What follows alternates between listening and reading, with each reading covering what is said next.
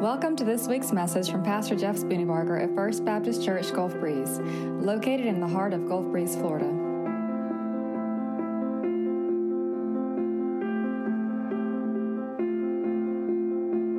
Today I want to talk to you about the tension between the old and the new. Have you ever felt that tension? The old and the new. You like what is old, but you long for what is new. Here's just in my brief 48 years of life what I've discovered. I've discovered that the older you get, the more you tend to be afraid of and despise the new. And the younger you are, the more you tend to reject the old and want to replace it by reacting with the new. And the truth is, we need the old and we need the new. And we need to determine what is important in the old and the new, and what is really just preference in the old and the new. And so I want to talk to you today really in the context of the people of God, but I think really this is something that will cover really our entire lives, because it deals with pretty much everything. Do I get a new car? Do I get an old? I mean, just this, everything in life, there's a tension between the old and the new. And so let's look to the scripture and let's see what the Bible has to say about it. Now, I want to just be fair here.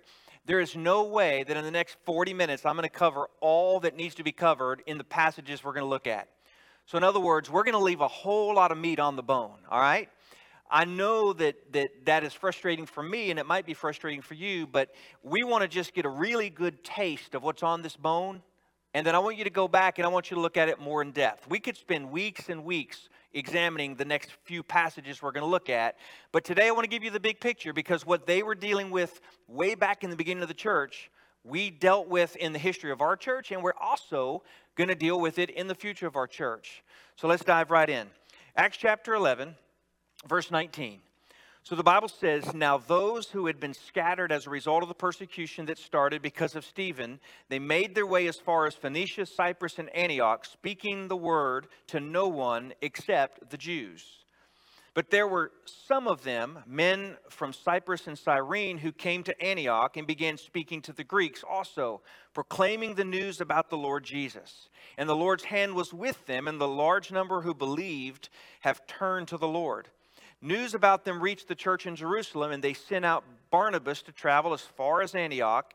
And when he had arrived, he saw the grace of God. He was glad and encouraged all of them to remain true to the Lord with devoted hearts. For he was a good man, full of the Holy Spirit and of faith, and large numbers of people were added to the Lord." And so what we have here is this snapshot of a conflict between the old and the new. So verse 19 says, "Now those who had been scattered as a result of the persecution started because of Stephen made their way as far as Phoenicia, Cyprus, and Antioch." If you look at a map, you've got Jerusalem right about here, and then all of these cities are north of Jerusalem. Now notice why they were scattered.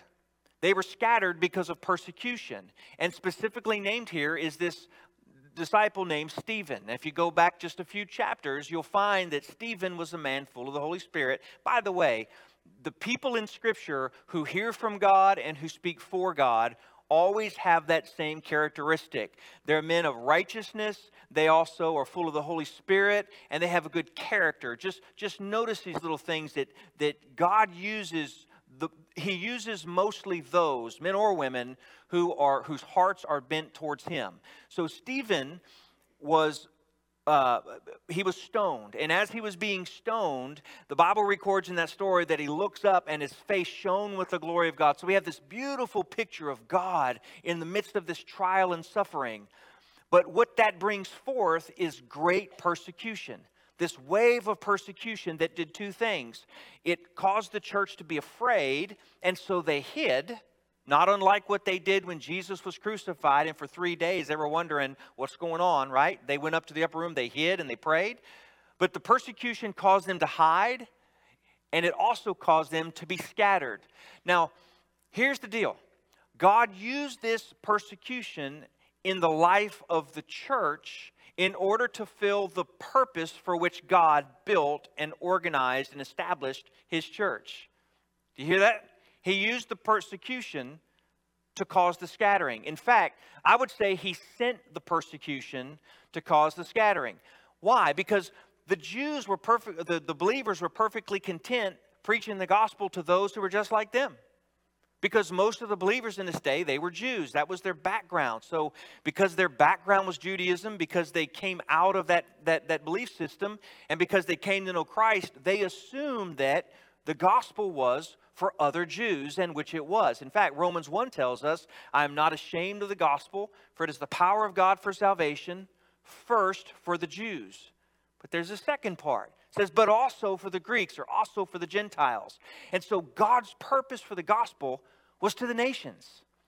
But the believers in Jerusalem were just thinking of their own city. They were thinking of their own people. And so God sent the persecution. It scattered them. And what we see is that even in their scattering, most of the Jewish believers only spoke the gospel to Jews. So they were scattering, finding Jews and preaching to Jews. But the next verse tells us that there were some who came to Antioch and began speaking to the Greeks. And as a result, a large number who believed turned to the Lord. So God was doing this new thing. But here's what we need to understand. What is new to us is not new to God. This was on God's heart from the very beginning. In fact, if you go all the way back to Genesis chapter 11, you will find that God's heart for his relationship with his creation was always for more than just his chosen people, the Jews. Matter of fact, in that story, we don't have time today to go through it, but if you look at that story, what you'll find is that God scattered all the peoples into the earth, and then he chose Abraham in chapter 12 and chose him to lead his people, the Jews. But he said, through you I will make my name great, and through you all of the earth will hear my story of redemption and the gospel. He didn't use those exact words, but that's what he was saying. So the gospel has always been to the ends of the earth. In fact, Jesus very clearly said it in Acts chapter 1, verse 8. What does that say? You will be my witnesses, right? And you will be my witnesses in Jerusalem, Judea, Samaria, and to the uttermost parts of the earth. So it was always intended to go to Gentiles and Jews. But the Jews had gotten so focused in on their own faith that they were neglecting the rest of the story of God. And so God helped them all along a little bit. He scattered them. And when he did that, some of the Jews only preached to the Jews. Some of them began to preach to the Gentiles. But what this did was cause conflict.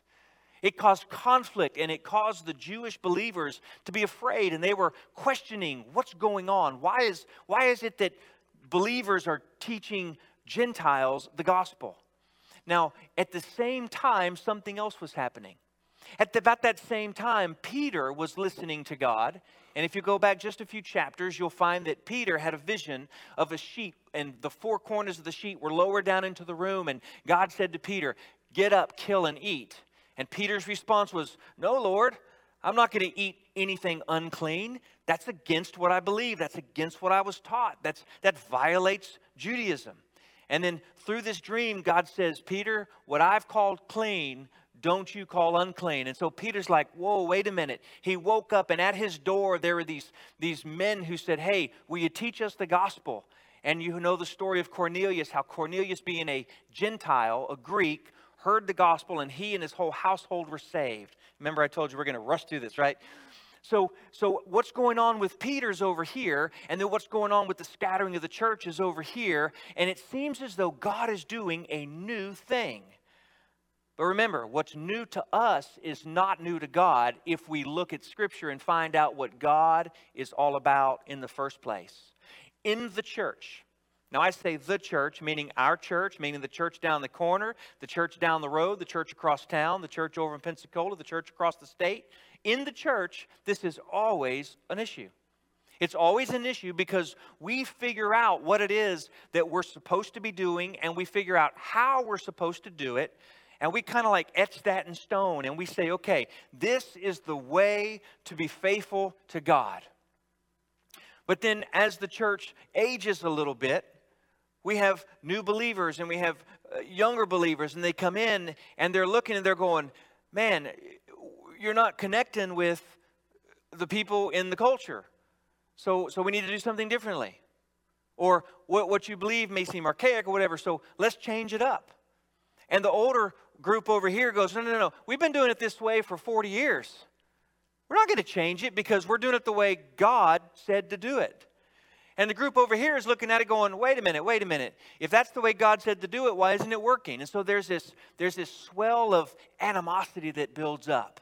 It's because the young and, not the young and the old, but the new and the old are constantly in tension. Now let's move it out of church, okay? Let's move it into real life. There was a time when houses did not have what we call a Western toilet, or what people in the East call a Western toilet. The porcelain throne. There was a time when that didn't exist. In order to go to the restroom, you had to actually put on your clothes, open your back door, walk through the snow, and find a shack in the backyard. None of y'all remember that, probably. Anybody? Do you do? There used to be a time where that was the way that it was done. And then somebody, probably Mr. Pot, actually, I think there's some story that's fine. I'm not going to go there. Squirrel. Okay. Notice how good that was, though. At least I acknowledged it, right? There was at some point somebody goes, you know what? This is crazy. Why not just build a system inside our home where we don't have to get all dressed to go to the bathroom in the middle of the night? And by the way, if you ever heard the phrase, he's so poor he doesn't even have a pot to pee in, that phrase means that in the night, instead of going out in the water closet, sometimes they would just take the pot and use the pot next to the bed. I didn't know that until I heard that. That was interesting, right? And if you're so poor that you don't even have that pot, you are really, really poor. That's an expression that used to be used, probably not anymore. So, that was a squirrel, wasn't it? My bad. So, the new invention of the toilet, I promise you, was not widely accepted by everybody. Here's what you would have heard. Why in the world do I want to put that stuff in my house? That's just gross. That just doesn't make any sense. How do we keep it from exploding? How do we keep it from smelling? All these other excuses. And then if you fast forward 20 or 30 or 40 years, none of us would say, you know what? I really would like to build a shack in the backyard. I really would like to build this little shack, and so that in the middle of the night, if I need to go to the bathroom, I have to get up, put on my clothes, and nobody would do that. Why? Because the new became the old. And everything we do is that way. What is new eventually becomes old, and what is old will eventually become new again. The way you understand that is to look at what people wear.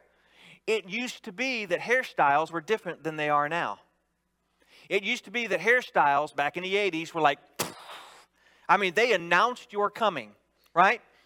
If you were a girl in the 80s, you spent lots and lots of time. Shh. How many of y'all remember that? Let me see your hands.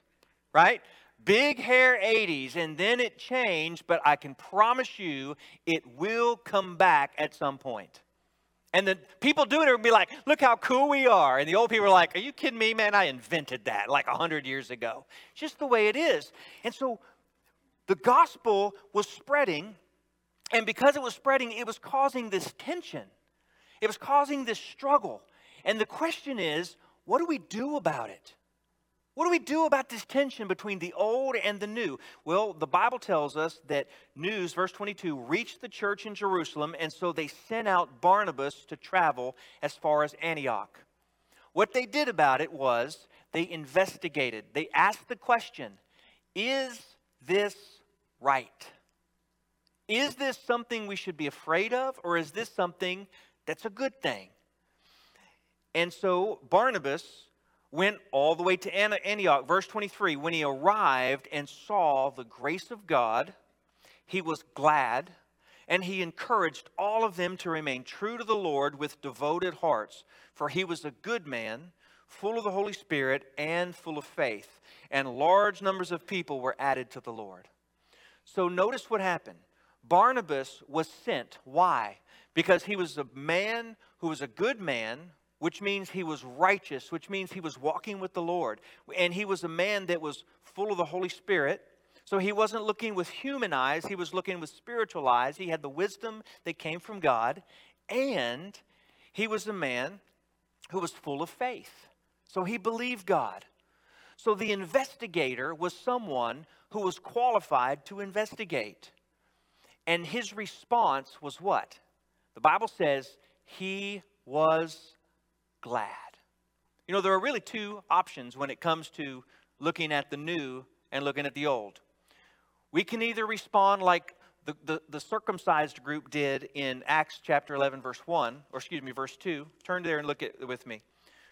Chapter 11, verse 2, just a few verses earlier, says, when Peter went up to Jerusalem, the circumcision party criticized him. They criticized him, saying, you went to uncircumcised men and ate with them. So the response can either be to criticize or to be glad.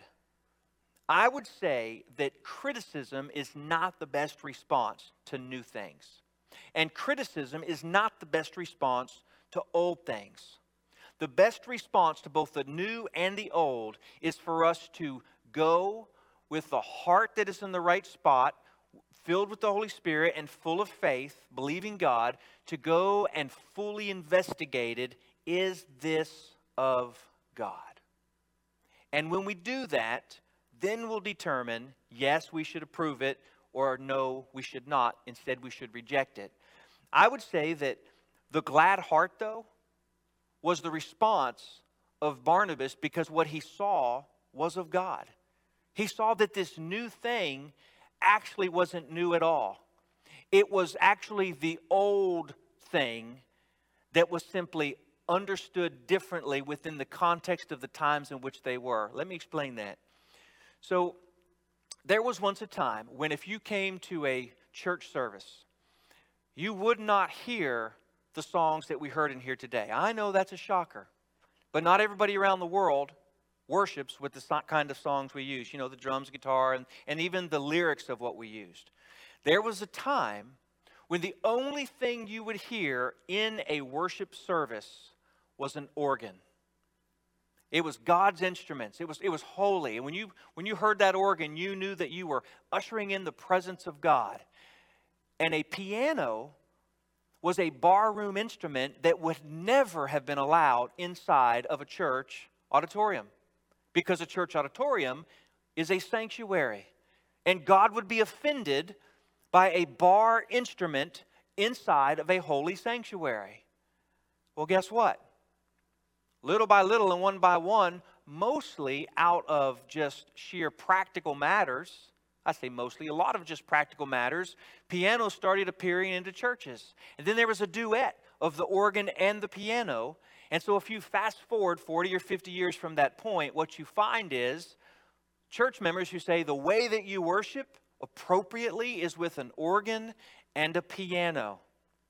They've forgotten that however many years before, that barroom instrument had no place. But now the new became the old. And then you had this real shake-up in worship, and it happened about the 70s. It happened about the 70s, and really a lot of that came out of California because there was a group of people who strongly believed the Word of God, and they felt like the preaching, and they felt like the worship experience of churches had become stale and old, and they looked across the people of their generation, and they said, you know what, these people need something to engage their heart as well as their head. Our churches are preaching to the head, but the heart is being missed. And so let's do something to shake it up a little bit. And so you had this whole thing with newer, more modern, contemporary worship. And the songs were really, really simple. I love you, Lord, and I lift my voice to worship you, oh my soul rejoice. Simple, simple, simple. Hallelujah, hallelujah. Carry on if you know it. Hallelujah, hallelujah. Hard words. Hallelujah, hallelujah. And so this new style of worship, though, was attracting hundreds and thousands of these hippie people who never would have stepped into a church, but now because of the music, they came in, and when they came in, they heard the Word of God preached faithfully, and they were born again, and they were radically changed in so many different ways. And the old school church looked at that, and they were really, really, really struggling. Because although they wanted to see that kind of growth in their own church, they were also afraid that the gospel was being overlooked, or that the gospel was being shortchanged. But you know, that whole movement out in California spread across the country. And out of that movement was Calvary Chapel Out of that movement was Vineyard, and out of that movement just came multiple different offshoots of Christianity. And eventually, the same churches that criticized what was going on in the 70s became the churches that were doing it themselves. Here's the whole point. When God is at work, it will not always be the way we want it to be or we think it should be, but it will always align with what God has said already inside of His Word. So the methods may change, but the fundamental foundational principles of what God has spoken in His Word will never change. God will never call you to do something that violates what He's already said in His Word. Amen? He just won't do it. But He may put a new song in your heart. He may give you something new that looks new, that has the same roots, but just is going about the old roots with a new way. Now, this was the struggle that they had. Barnabas sent back the word to the church, and after he sent back the word, what Barnabas said was this. He said, you know, this new thing is in danger of going south really fast, because you've got all these new believers, and so you have new believers without a whole lot of biblical knowledge, without a whole lot of understanding of what the Scripture says. And here's what we know about a lot of the movements that happened back in the 70s. A lot of them did, in fact, go into heresies and go into beliefs that were unbiblical, and they were, in a lot of ways, train wrecks. And now that we're 50 years past that point, we can see that a lot of those things don't even exist anymore because they didn't have the foundation of the Scripture to support them. But other ones of the parts of that movement that did last, they lasted because the Word of God was central constantly. They struggled along the way, but they always went back. What does the Bible say? What does the Bible say? What does the Bible say? Calvary Chapel is the most notable. One of the things you know about Calvary Chapels all across the country is they always go back to, what does the Bible say? That's a good thing.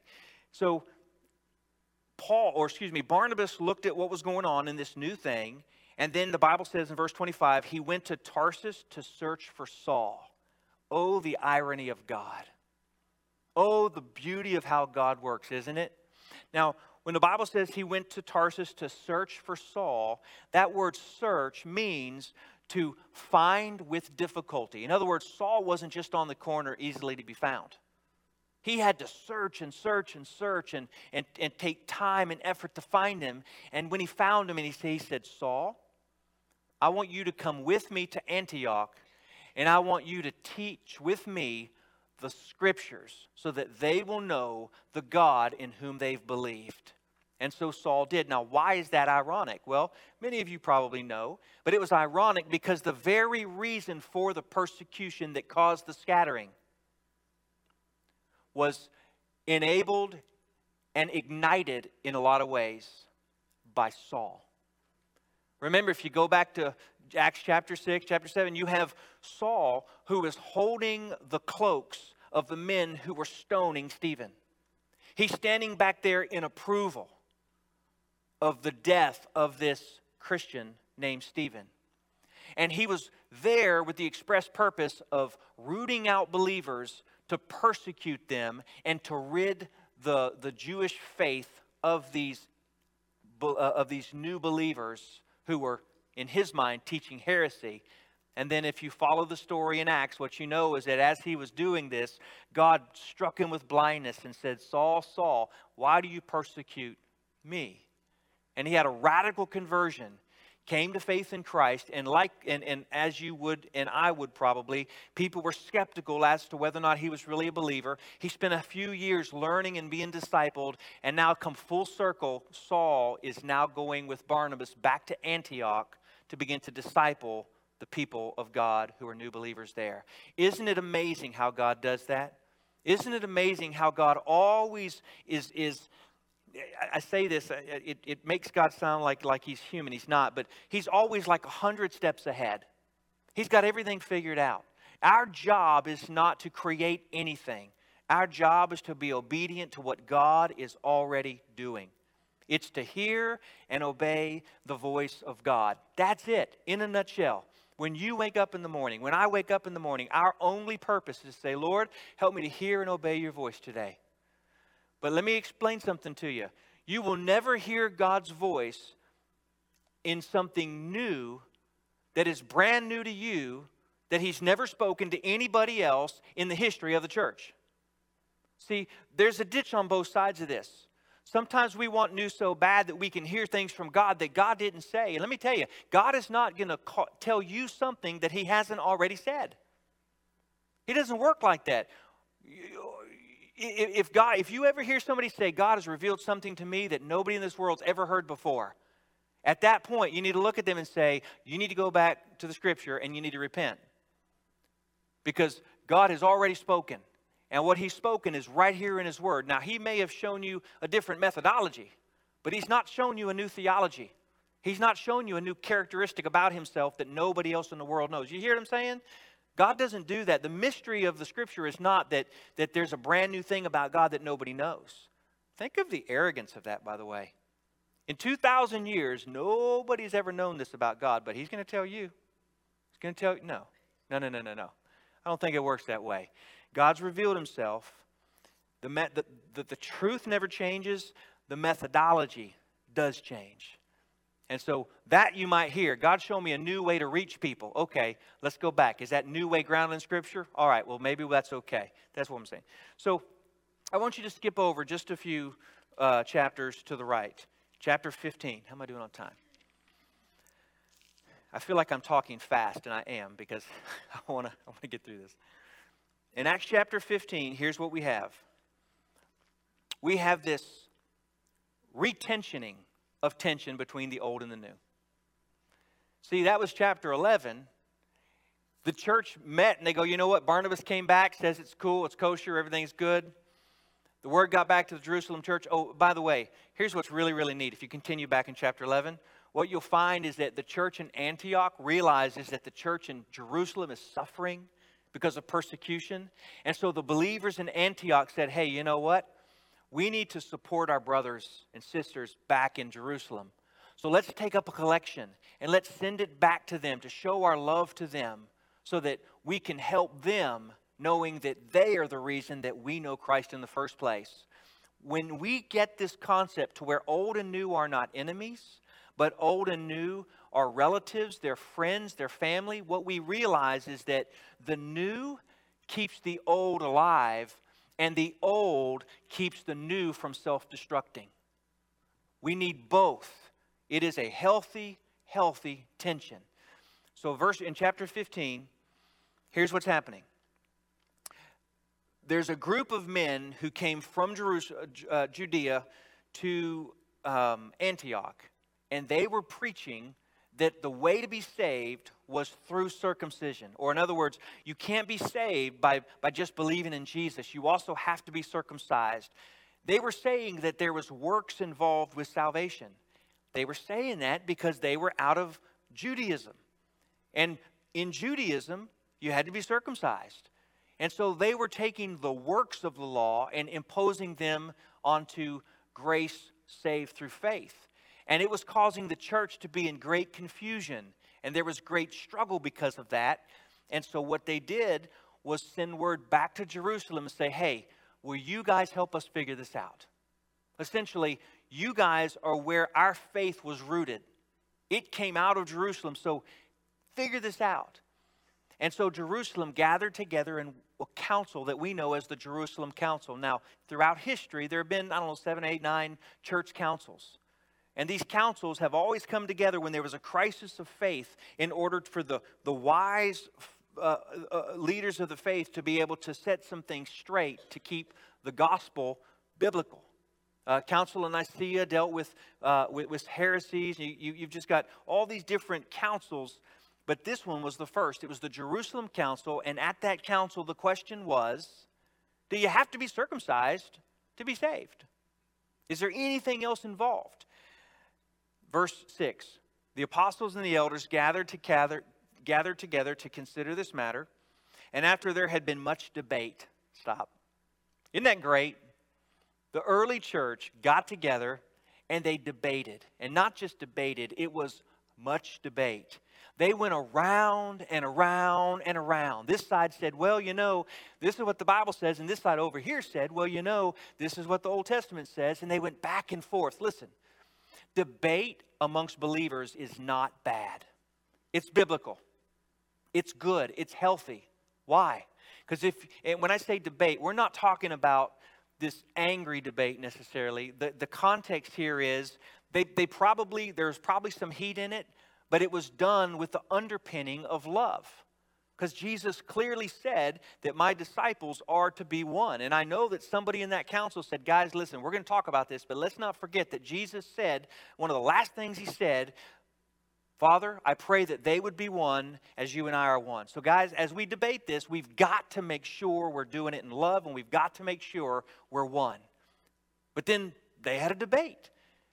And they had their different opinions, they had their different ideas, and they came down to the conclusion that no, you didn't have to be circumcised to be saved, but there were some things that they were going to ask the Antioch church to do in order to, number one, not hinder the gospel to the Jews in Antioch, but number two, to not cause the Jewish believers who were in Antioch to doubt their faith or to fall in their faith. So here's what they did. Let me read it to you. After there was much debate, Peter stood up and said, brothers and sisters, you are aware that in the early days God made a choice among you that by my mouth the Gentiles would hear the gospel message and believe. And God, who knows the heart, bore witness to them by giving them the Holy Spirit, just as he also did to us. He made no distinction between us and them, cleansing their hearts by faith. Now then, why are you testing God by putting a yoke on the disciples' necks that neither our ancestors nor we have been able to bear?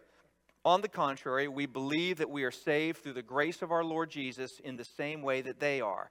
The whole assembly, verse 12, became silent and listened to Barnabas and Paul describe all the signs and wonders God had done through them among the Gentiles. After they stopped speaking, James responded, brothers and sisters, listen to me. Simeon has reported how God first intervened to take from the Gentiles a people for his name. And the words of the prophets agree with this as it is written. And then he recites some Old Testament scripture. Here's what's happening. There was a debate. There was confusion. There was tension between the old and the new. Some were on one side, some were on the other. But the wise leaders of the church, the godly men who walked with the Lord, who knew the scriptures, they stood up and they, one by one, explained what they saw and what they heard and what they believed the scripture was teaching. A couple of things I want to pull out of this. Number one, in this church, we've got to have godly men who know the scriptures. The Bible tells us that a church is to be led by godly elders. And godly is the key. It's not just popular people. It's not just people with good speaking skills. The most important thing is that you are filled with the Holy Spirit, you know the scriptures, and you have a reputation of such. There are qualifications for biblical elders.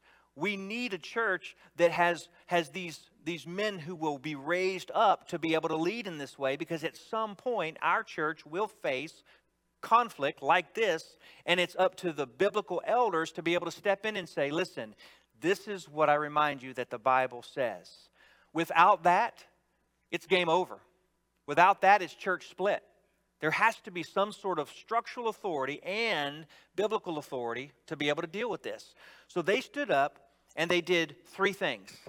And I would say that this would be a great model for us to follow in determining the old versus the new and what we should do about it. Number one, they observed whether or not God was in it. The Bible tells us here that they described all the signs and wonders God had done through them among the Gentiles. They simply observed that God was in it, and they were specific. I saw this, and I saw this, and I saw this. The second thing they did was they went to the scriptures to confirm if what they saw God doing was actually what God was doing. Because remember, the enemy is a great counterfeiter. He likes to take what is of God and twist it so he can deceive people.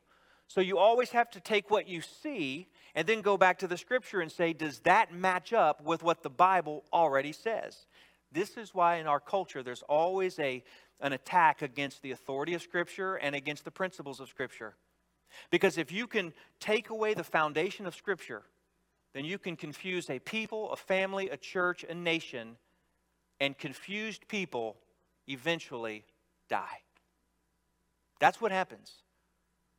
So the Scripture was gone to, and as they look and they say, hey, you know what we're seeing, God already talked about in His Word. And then the third thing, therefore in judgment, this is verse 19, we should not cause difficulties for those among the Gentiles who turn to God, but instead we should write to them to abstain from a few things. So they looked at, what is God doing? They looked at, what does the Bible say? And then they looked at who the people of God were. In other words, they looked at their history or their tradition. Now here's the thing. If you know me, you know that I am typically a starter. And I like new things. Like new things are just marvelous to me. But the older I get, the more I realize that if you take new, you're always reinventing the wheel. And you're forgetting that somebody's already done the hard work. And you're really not only diminishing the hard work they did, but you're also being dumb because you're doing extra work that you don't need to do. So what they did was they looked back and they said, you know what? There are some things that have already happened, some things going on in the life of the people of God already, that if this new stuff violates the conscience of those who are already engaged and already involved, we're going to have conflict in the church. So, for the sake of love, let's do some of these new things. But let's also reach back and hold on to some of the old things, even though we have the right to do something different. For the sake of love and for the sake of unity and for the sake of the gospel, let's lay down our rights and let's hold on to the old so that all of us can, as one people, move together in what God calls us to be. So if you look at what they said to do, there were 4 things. They said, we're going to write to them and say, abstain from things polluted by idols. That would be eating meat that was sold at a discount at the market. So what would happen here is you could go to the market and they would have meat that was offered to idols in in temple worship outside of Christianity. And that meat would then be sold at a discount. It'd be like the reduced sticker at Walmart, right? And so you could get good meat for a deal because it had been offered to idols. Now the Gentiles were like, sweet, I'm saving money. The Jews were like, we can't do that. If I eat meat that was offered to idols, then I'm offering myself to idols. And so it was this almost a superstitious thought. And so Paul addresses this. I believe it's in Corinthians. He says, look, you can eat meat that's offered to idols. There's nothing sinful about that. But don't do it if it causes your brother to stumble. Why? Because loving your brother is more important than exercising your own rights. This one's a tough one for us. Young people don't like to not do what they know they're free to do simply because it'll offend somebody. We have a hard time with that. The older I get, though, the more I respect and honor those who are older, because what I realize is I am where I am. Let me say it differently. You are where you are. We are where we are because of the sacrifice they made, and we ought to honor them because they deserve it. Amen? We ought to honor them. You would not go into your grandma's house and start rearranging furniture. Not if you're smart. Why? You would never make your living room like theirs. My grandmother has porcelain chickens all over the place. Chicken. In my living room, there's not one single porcelain chicken. Not one. I would not go in there and take away her chickens and put them in a box and hide them. Now, I will tell you, when I was a little kid, she was babysitting me one time, and I went in and I rearranged all those chickens by height and age. So I had this train of chickens all throughout the room. And she was a heavy chicken collector, like I'm telling you. And so she went and she's like, what did you do to my chickens? But she said that I put them all back exactly where they went. So I did fix the problem. Here's the thing. I wouldn't go in and do that to my grandma. Why? Because I love her. I'm going to honor her. I'm going to respect her. I'm not going to make my house that way, but I'm going to honor her house. So the things look, in First Baptist, if you were to wear a hat in there, nobody would say a word to you. But they would be a little offended. Why? First, it's generational, but second, it's this idea of wearing a hat in church. If you were to wear shorts over there, nobody would say a word to you. But there would be a little bit of angst. There would be a struggle. There would be this challenge of, I'm just not comfortable. And so because we recognize this, we honor the people that we're with. Does that make sense? It's what we ought to do in our own families, and it's especially what we ought to do in God's people, with God's people in our church. So if you'll follow to the very end of this, I know I'm going long. Abstain from meat, from idols, from sexual immorality. Now at this point you go, wait a minute. So this means it's okay to be sexually immoral, but just not in this. No. What he's talking about specifically here is it's the Old Testament laws. There's dietary laws, there's purity laws, and so he's addressing, hey, don't do these things specifically because they violate the conscience of the folks who have gone before you. So you got the idols of sexual immorality. What was going on there was basically temple prostitution. Say, look, stay away from that. And don't eat anything that had been strangled, and don't eat anything that has blood in it. These all go back to the Old Testament rules and laws. And we know that because since the ancient times, Moses has held these up to proclaim in every city on every Sabbath day, and it's read aloud in the synagogues. So in other words, you're free. But honor and respect those who have gone before you, because in your freedom you don't want to diminish their faith, and you certainly don't want to cause them to stumble.